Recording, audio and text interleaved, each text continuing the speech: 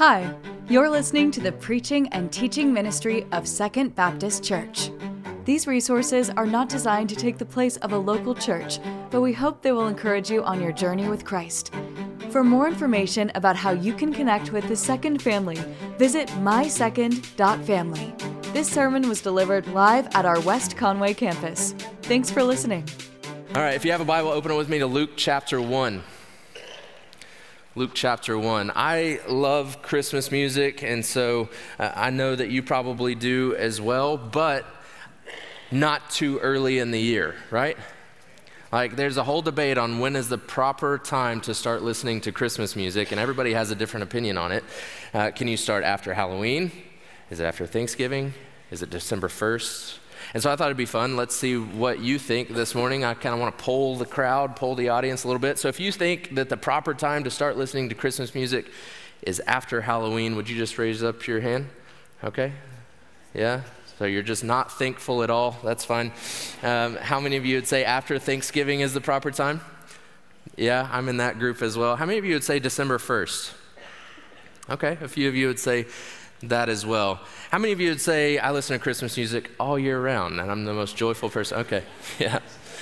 All right. So I wanted to know kind of what people thought on this, and so I looked online, and Spotify, you know, the streaming provider, music provider, they have put out some information that says in the United States, Christmas music peaks on November 13th, which is kind of odd and kind of random, right? Worldwide, though, it peaks November 1st. I found another study that said that 64% of people say that you're supposed to start listening to Christmas music on December 1st. And so basically what I'm saying is nobody knows when the right time to start listening. I do know that today is December 3rd, so we're safe, right? We're safe this morning, and so we're talking about Christmas music over the next few weeks together. I love Christmas music. It's so powerful. It transports you back to maybe memories that you have with loved ones, or different times or seasons, or the traditions that you love about Christmas. Well, I know that it's Christmas whenever I start hearing a couple of certain songs, the songs from the movie Home Alone and the songs from The Grinch. That's how I know that it's Christmas. But for you, whatever those songs may be, Christmas music is one of the things that makes Christmas, Christmas, isn't it? And so for the next few weeks, we're going to look at this new series that we're calling The Lyrics of Christmas, and it's just looking at these 4 songs that we see at the very first Christmas in Luke chapter 1 and 2. Today is the very first Christmas song ever written or ever sung, and it's sung by the mother of Jesus, Mary. All right, and so my goal through this series is that for all of us, that this Christmas season would be one that's defined by worship.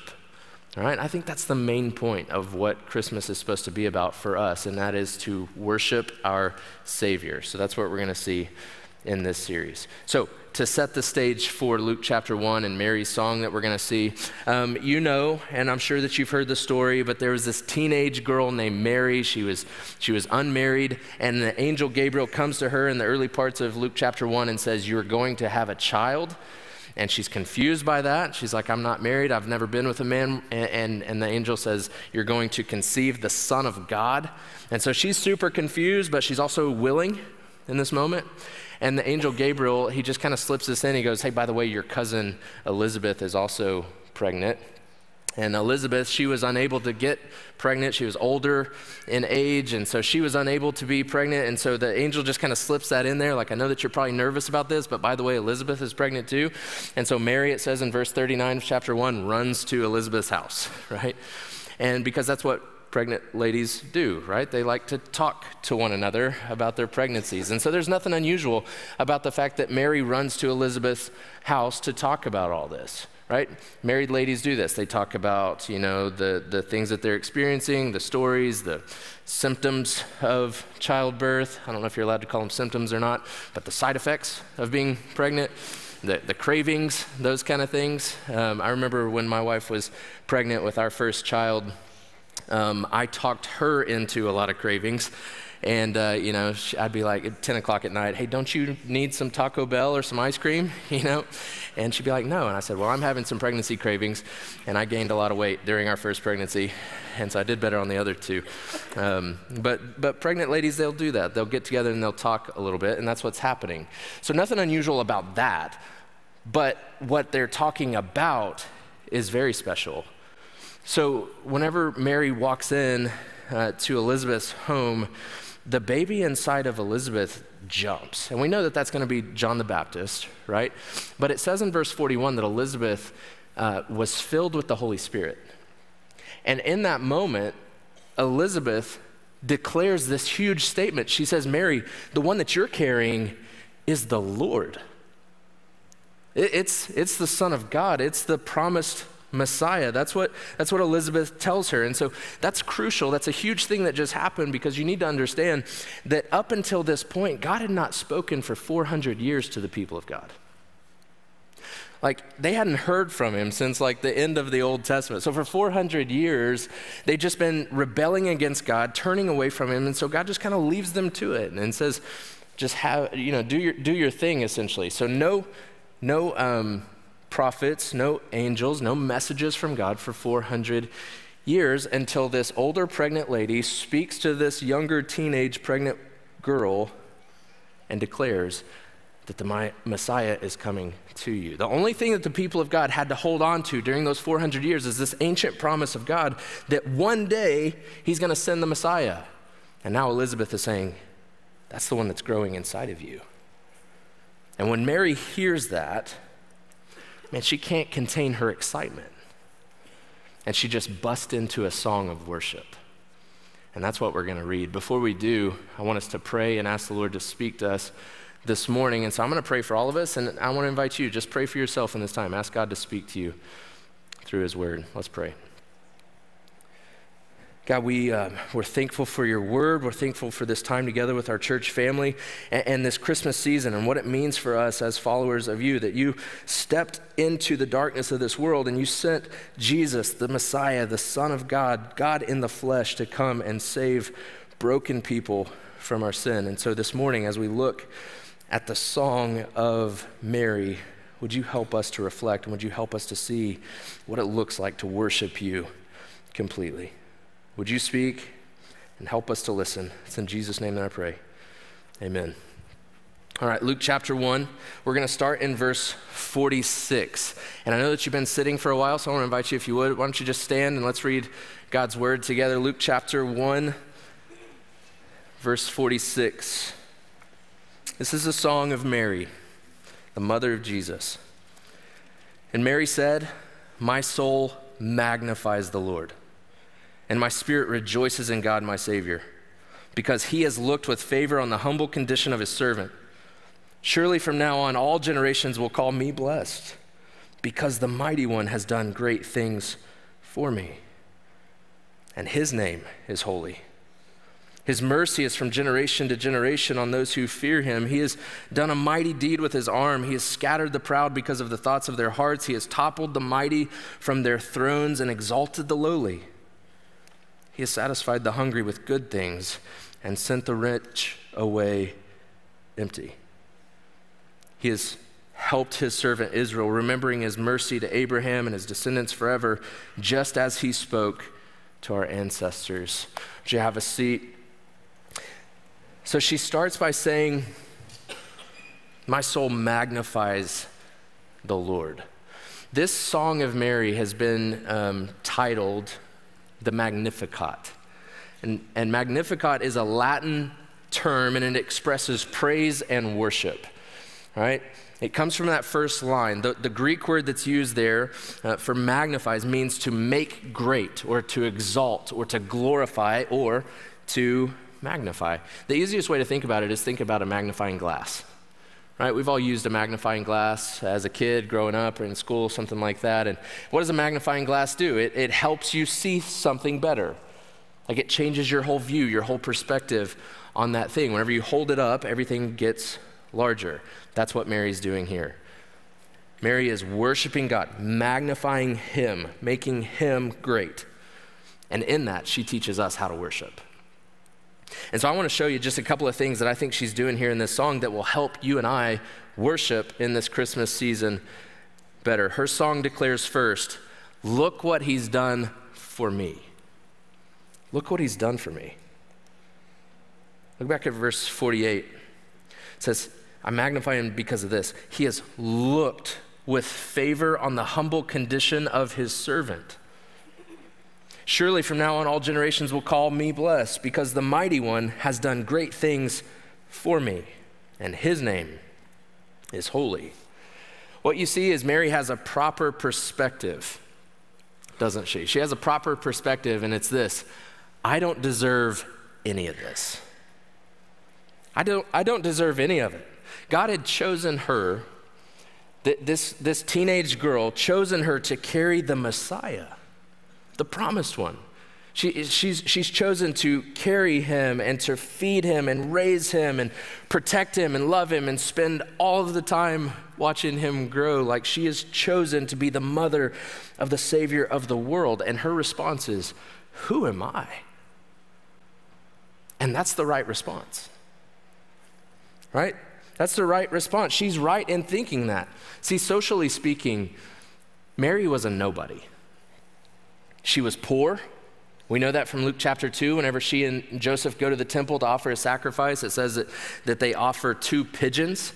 Leviticus chapter 12, verse 8 tells us that 2 pigeons was the sacrifice that was set aside for poor people so that they could still be made right with God. It was the lowest, it was the cheapest animal that they could have. And that's what Mary and Joseph go to the temple in Luke chapter 2 and offer, the two pigeons. So we know that she's poor.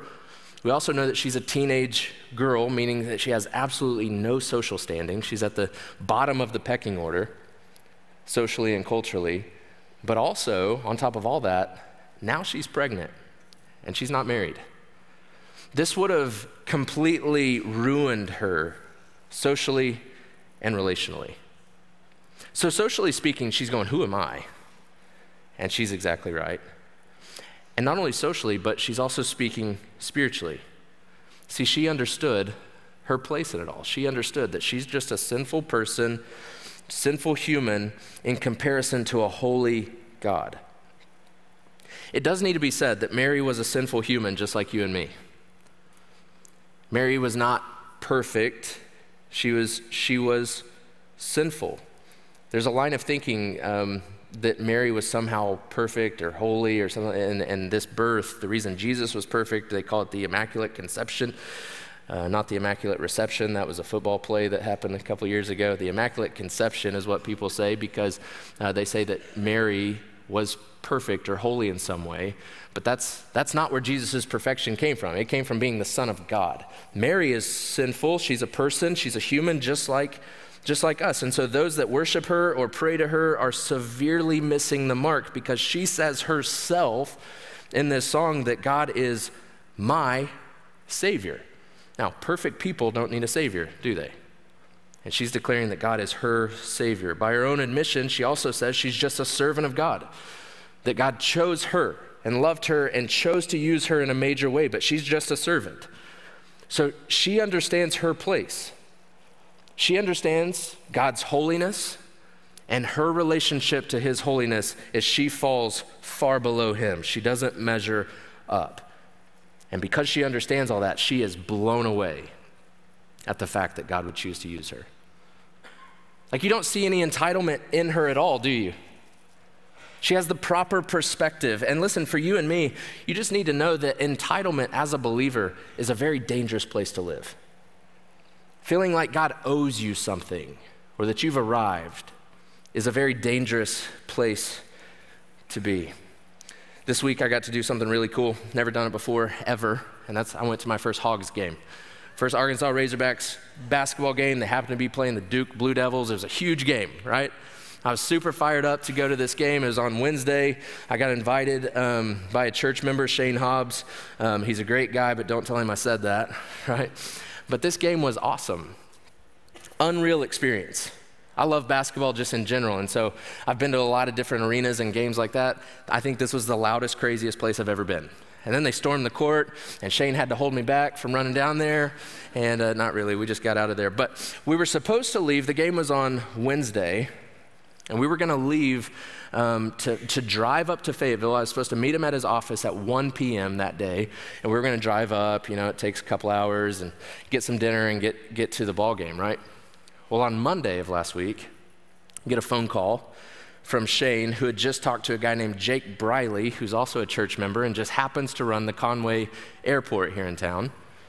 And he called Shane and said, hey, are you still taking David to that game? And Shane said, yeah, I am. And Jake goes, cool. Well, just meet me at the airstrip at 6 p.m. on Wednesday, and we'll just fly to the game, right? And I thought, that's pretty cool, whenever he told me. I'll be honest with you, I was excited, but mainly I was scared. I was extremely nervous. And I texted Jake, I was like, hey man, is this guy is this just a dude with a plane and a hobby? Or is he he goes, no, he flies all the time, you'll be fine. And so it was awesome. We flew to this game, we were there. It only takes 40 minutes from the time you leave Conway till you touch down in Fayetteville. Then you just walk right off the plane and go, just feel a little big time, right? Feel a little cool. And that was the overwhelming sense, but there was also just this sense of going, I don't deserve this. I don't fly to ball games, I don't do that. But I could see if I started to do that all the time, if I flew to a lot of ball games, I would start to feel pretty entitled. I'd start to feel like, you know what, I do this, and that wouldn't be a good or healthy place for me at all. Can I suggest to you that some of us maybe have let entitlement set in with our relationship with the Lord? That maybe we've let entitlement just kind of sneak in. I think maybe some of us have just maybe gotten used to the fact that God saved us. And somehow we forget that we were declared enemies of God before he saved us. And then he in his goodness, he calls us out of that and brings us into the family, but somewhere along the way that's just become old news. Somewhere along the way, we've just lost the awe and the wonder of the fact that God has saved us. And the truth is this, if you live in a place of entitlement, you'll never worship him properly. Because the proper perspective of worship is, I don't deserve any of this. But look at him. Look at his goodness. That's what she says next in verse 49. He's the mighty one who has done great things for me. In this, the fact that God chose Mary, socially, bottom of the food chain, spiritually, she's a sinner, she's a human just like us. In this, we see the goodness of God on full display. The fact that he chose her shows us what God cares about, and it's different from what you and I typically care about. See, our culture worships power and influence and fame and status and money, all of those kind of things, but God's kingdom is different. God loves to lift up the lowly. In fact, that's what this whole song is about, that God is for those who don't deserve it, and he's against those that feel like they do. You see that in verse 52 and 53. It says that he topples the mighty from their thrones. He exalts the lowly. He satisfies the hungry, and he sends the rich away empty. That's the same message, by the way, that Jesus, who's in Mary's womb, will be born in some 30 years later. That's the same message he's going to come preaching, right? He's going to preach this upside down kingdom. He was all the time focusing on the outcast and the sinner and the broken and the hurting. He was all the time speaking against those in power and those who use their power to abuse people, right? And that's why they killed Jesus, by the way. They tried to say it was religious reasons, and they tried to say it was blasphemy and all that, but really Jesus challenged their power and their money and their influence. And they didn't like it, so they killed him for it. But his ministry was defined by lifting up the poor and bringing down the powerful. And what he's doing here is he's wanting everyone to know that we're all on equal playing ground. We all need Jesus. The poor just seem to understand it a little bit easier. But the gospel teaches us that Jesus is for everyone. You just have to recognize your need for him. And that's what Mary does. She's quick to say, I don't deserve any of this, but look what he's done for me. Verse 49, the mighty one has done great things for me, and his name is holy. Verse 48, she calls herself a servant of the Lord. It's obvious that this girl loves the Lord, right? If you've ever wondered, just choosing Mary, was that just some kind of random thing? Is that just the first person God saw? I think it's obvious she loved the Lord and she loved Scripture, and God chose to use her because of that. In this song, which is just 10 short verses in our modern Bible, there are 15 discernible quotations from the Old Testament. Like, this girl's mind is saturated with Scripture. And the truth for us, man, if you want to be used by God, if you would say, I want to be used by God, then this text shows us, become obsessed with His Word.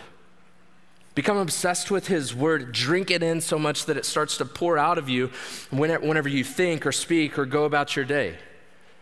Don't pursue stages. Don't pursue opportunities or things like that. Just get in the Word and let a lifestyle of worship flow from it. Love Him and serve Him. Don't ever let any of this become about you.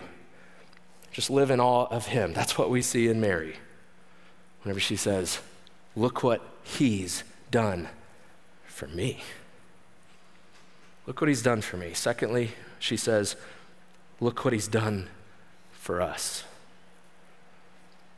Look what He's done for us. See, the amazing thing about this song is that Mary isn't saying she's the only one to benefit here. Verse 50, His mercy is from generation to generation on those who fear Him. See, she's singing about the faithfulness of God to the past. Like, sure, there's a whole lot about that, about speaking to Israel and the ancestors and all of the different ways that God was faithful in the past. But I think it's also talking about the faithfulness to us in this room right now, whenever she says generation to generation. And so as we kick off this Christmas season, I think it's worth asking, how has God been good to us? And spend some time reflecting on that. I'm sure that you can think of tons of ways that God's been good to you. That God's been good to your friends, your family, and even our church family. Over the years, God has blessed us tremendously. For over 100 years, Second Baptist has existed as a church and reaching this community and loving people and sharing the gospel with them. He's been good to us. And so this Christmas, man, reflect and worship God for His faithfulness to you and your family and to our church family. But the ultimate way that He's been good and faithful, and the one that she's singing about here in this passage, is by sending the one that was promised to Abraham. It's by sending the one that Mary is now carrying. It's the promised Savior. Verse 54 and 55, it mentions Abraham, mentions descendants, and it mentions things spoken to our ancestors. What is this talking about? It's talking about what's called the Abrahamic covenant in Genesis chapter 12, where God makes this promise or covenant to Abraham. He tells him in Genesis chapter 12 to Abraham and Sarah, these two people who also couldn't have children, by the way, that He's going to use them in a miraculous way, that they're going to have a child, and that through that child that there's going to be a people that is formed, and that through his line, all the people of the earth will be blessed. Genesis 12:3, I believe, is where he says that. But he makes this promise that through Abraham and Sarah, all the people of the earth are going to be blessed. And he's talking about the promised Savior. He's talking about Jesus. Ask me how I know that? Well, just look at the genealogy in Matthew chapter 1. Matthew lines out the genealogy of Jesus, starting with Abraham and goes all the way to Jesus. The promise made to Abraham, all the way at the beginning of your Bible in Genesis chapter 12, was talking about the day that the Savior, Jesus Christ, would be born. And Mary understands that, and she understands that He is now mine. He's now mine. That's what she says. Do you see how that's personal? See how that's a possessive type of element to it? And really that's what shapes this whole song. She's saying, who am I? I don't deserve any of this. I don't deserve God to love me, to choose me, to use me for His purposes, but He has, and this Savior is mine. Can I tell you that the same offer is available to you this Christmas? That you can say the same thing that she's saying, that through this promised baby's life that she's carrying and his eventual death on a cross on behalf of you and me, we too can sing Mary's song, that my soul magnifies the Lord and my spirit rejoices in God, my Savior. It's personal. We have a tendency in our culture and in our world to make things about us, don't we? Especially at Christmas. Especially at Christmas. We just make it all about us and gifts and wish lists, traditions that we like or don't like, and I think those things are fine. We can make it about our busy schedules and all kinds of things, and the funny thing is Hollywood has picked up on this, right? And Christmas movies have seen this in us, and they've made a killing off of our selfishness. One of my favorite Christmas movies is The Grinch. Love that movie. Jim Carrey, I think, was born to be the Grinch, and it's such a good movie. But in that movie, the Grinch steals Christmas. He goes and he takes all their presents and all the stockings, all the Christmas trees, everything away from the homes. And then if you remember, he goes up onto the mountain and he's looking down on the city, thinking that he's really done something, that he stole Christmas. And then Dr. Seuss says, and all the who's, the tall and the small, were singing, right? They were singing without any presents at all. And the Grinch comes to this conclusion. It's the famous line. Then the Grinch thought of something he hadn't before. Maybe Christmas, he thought, doesn't come from a store. Maybe Christmas, perhaps, means a little bit more. And then his heart grows 3 times its size. He falls down, he has the heart attack. You remember that? And then the sun starts shining on his face, and he's like, I'm all toasty inside, right? It starts crying, and I'm leaking, yeah? Such a good movie. Look, I don't know if the Grinch understood, and probably not, but let me tell you, the main point of Christmas is that God, in his kindness, entered into the darkness of our mess as a poor little baby born in a manger. The Savior of the world, Emmanuel, God, is now with us, and you and I did nothing to deserve it. And that fact, that reality should cause us to bust into song, not just like singing a few songs before church, but a lifestyle of worship saying, wow, look what he's done for me. And look what he's done for us. Thank you for listening to the preaching and teaching ministry of Second Baptist. We hope that we will see you in person this next Sunday. To find more information about service times, location, and ministry offerings, visit mysecond.family. Thank you for listening.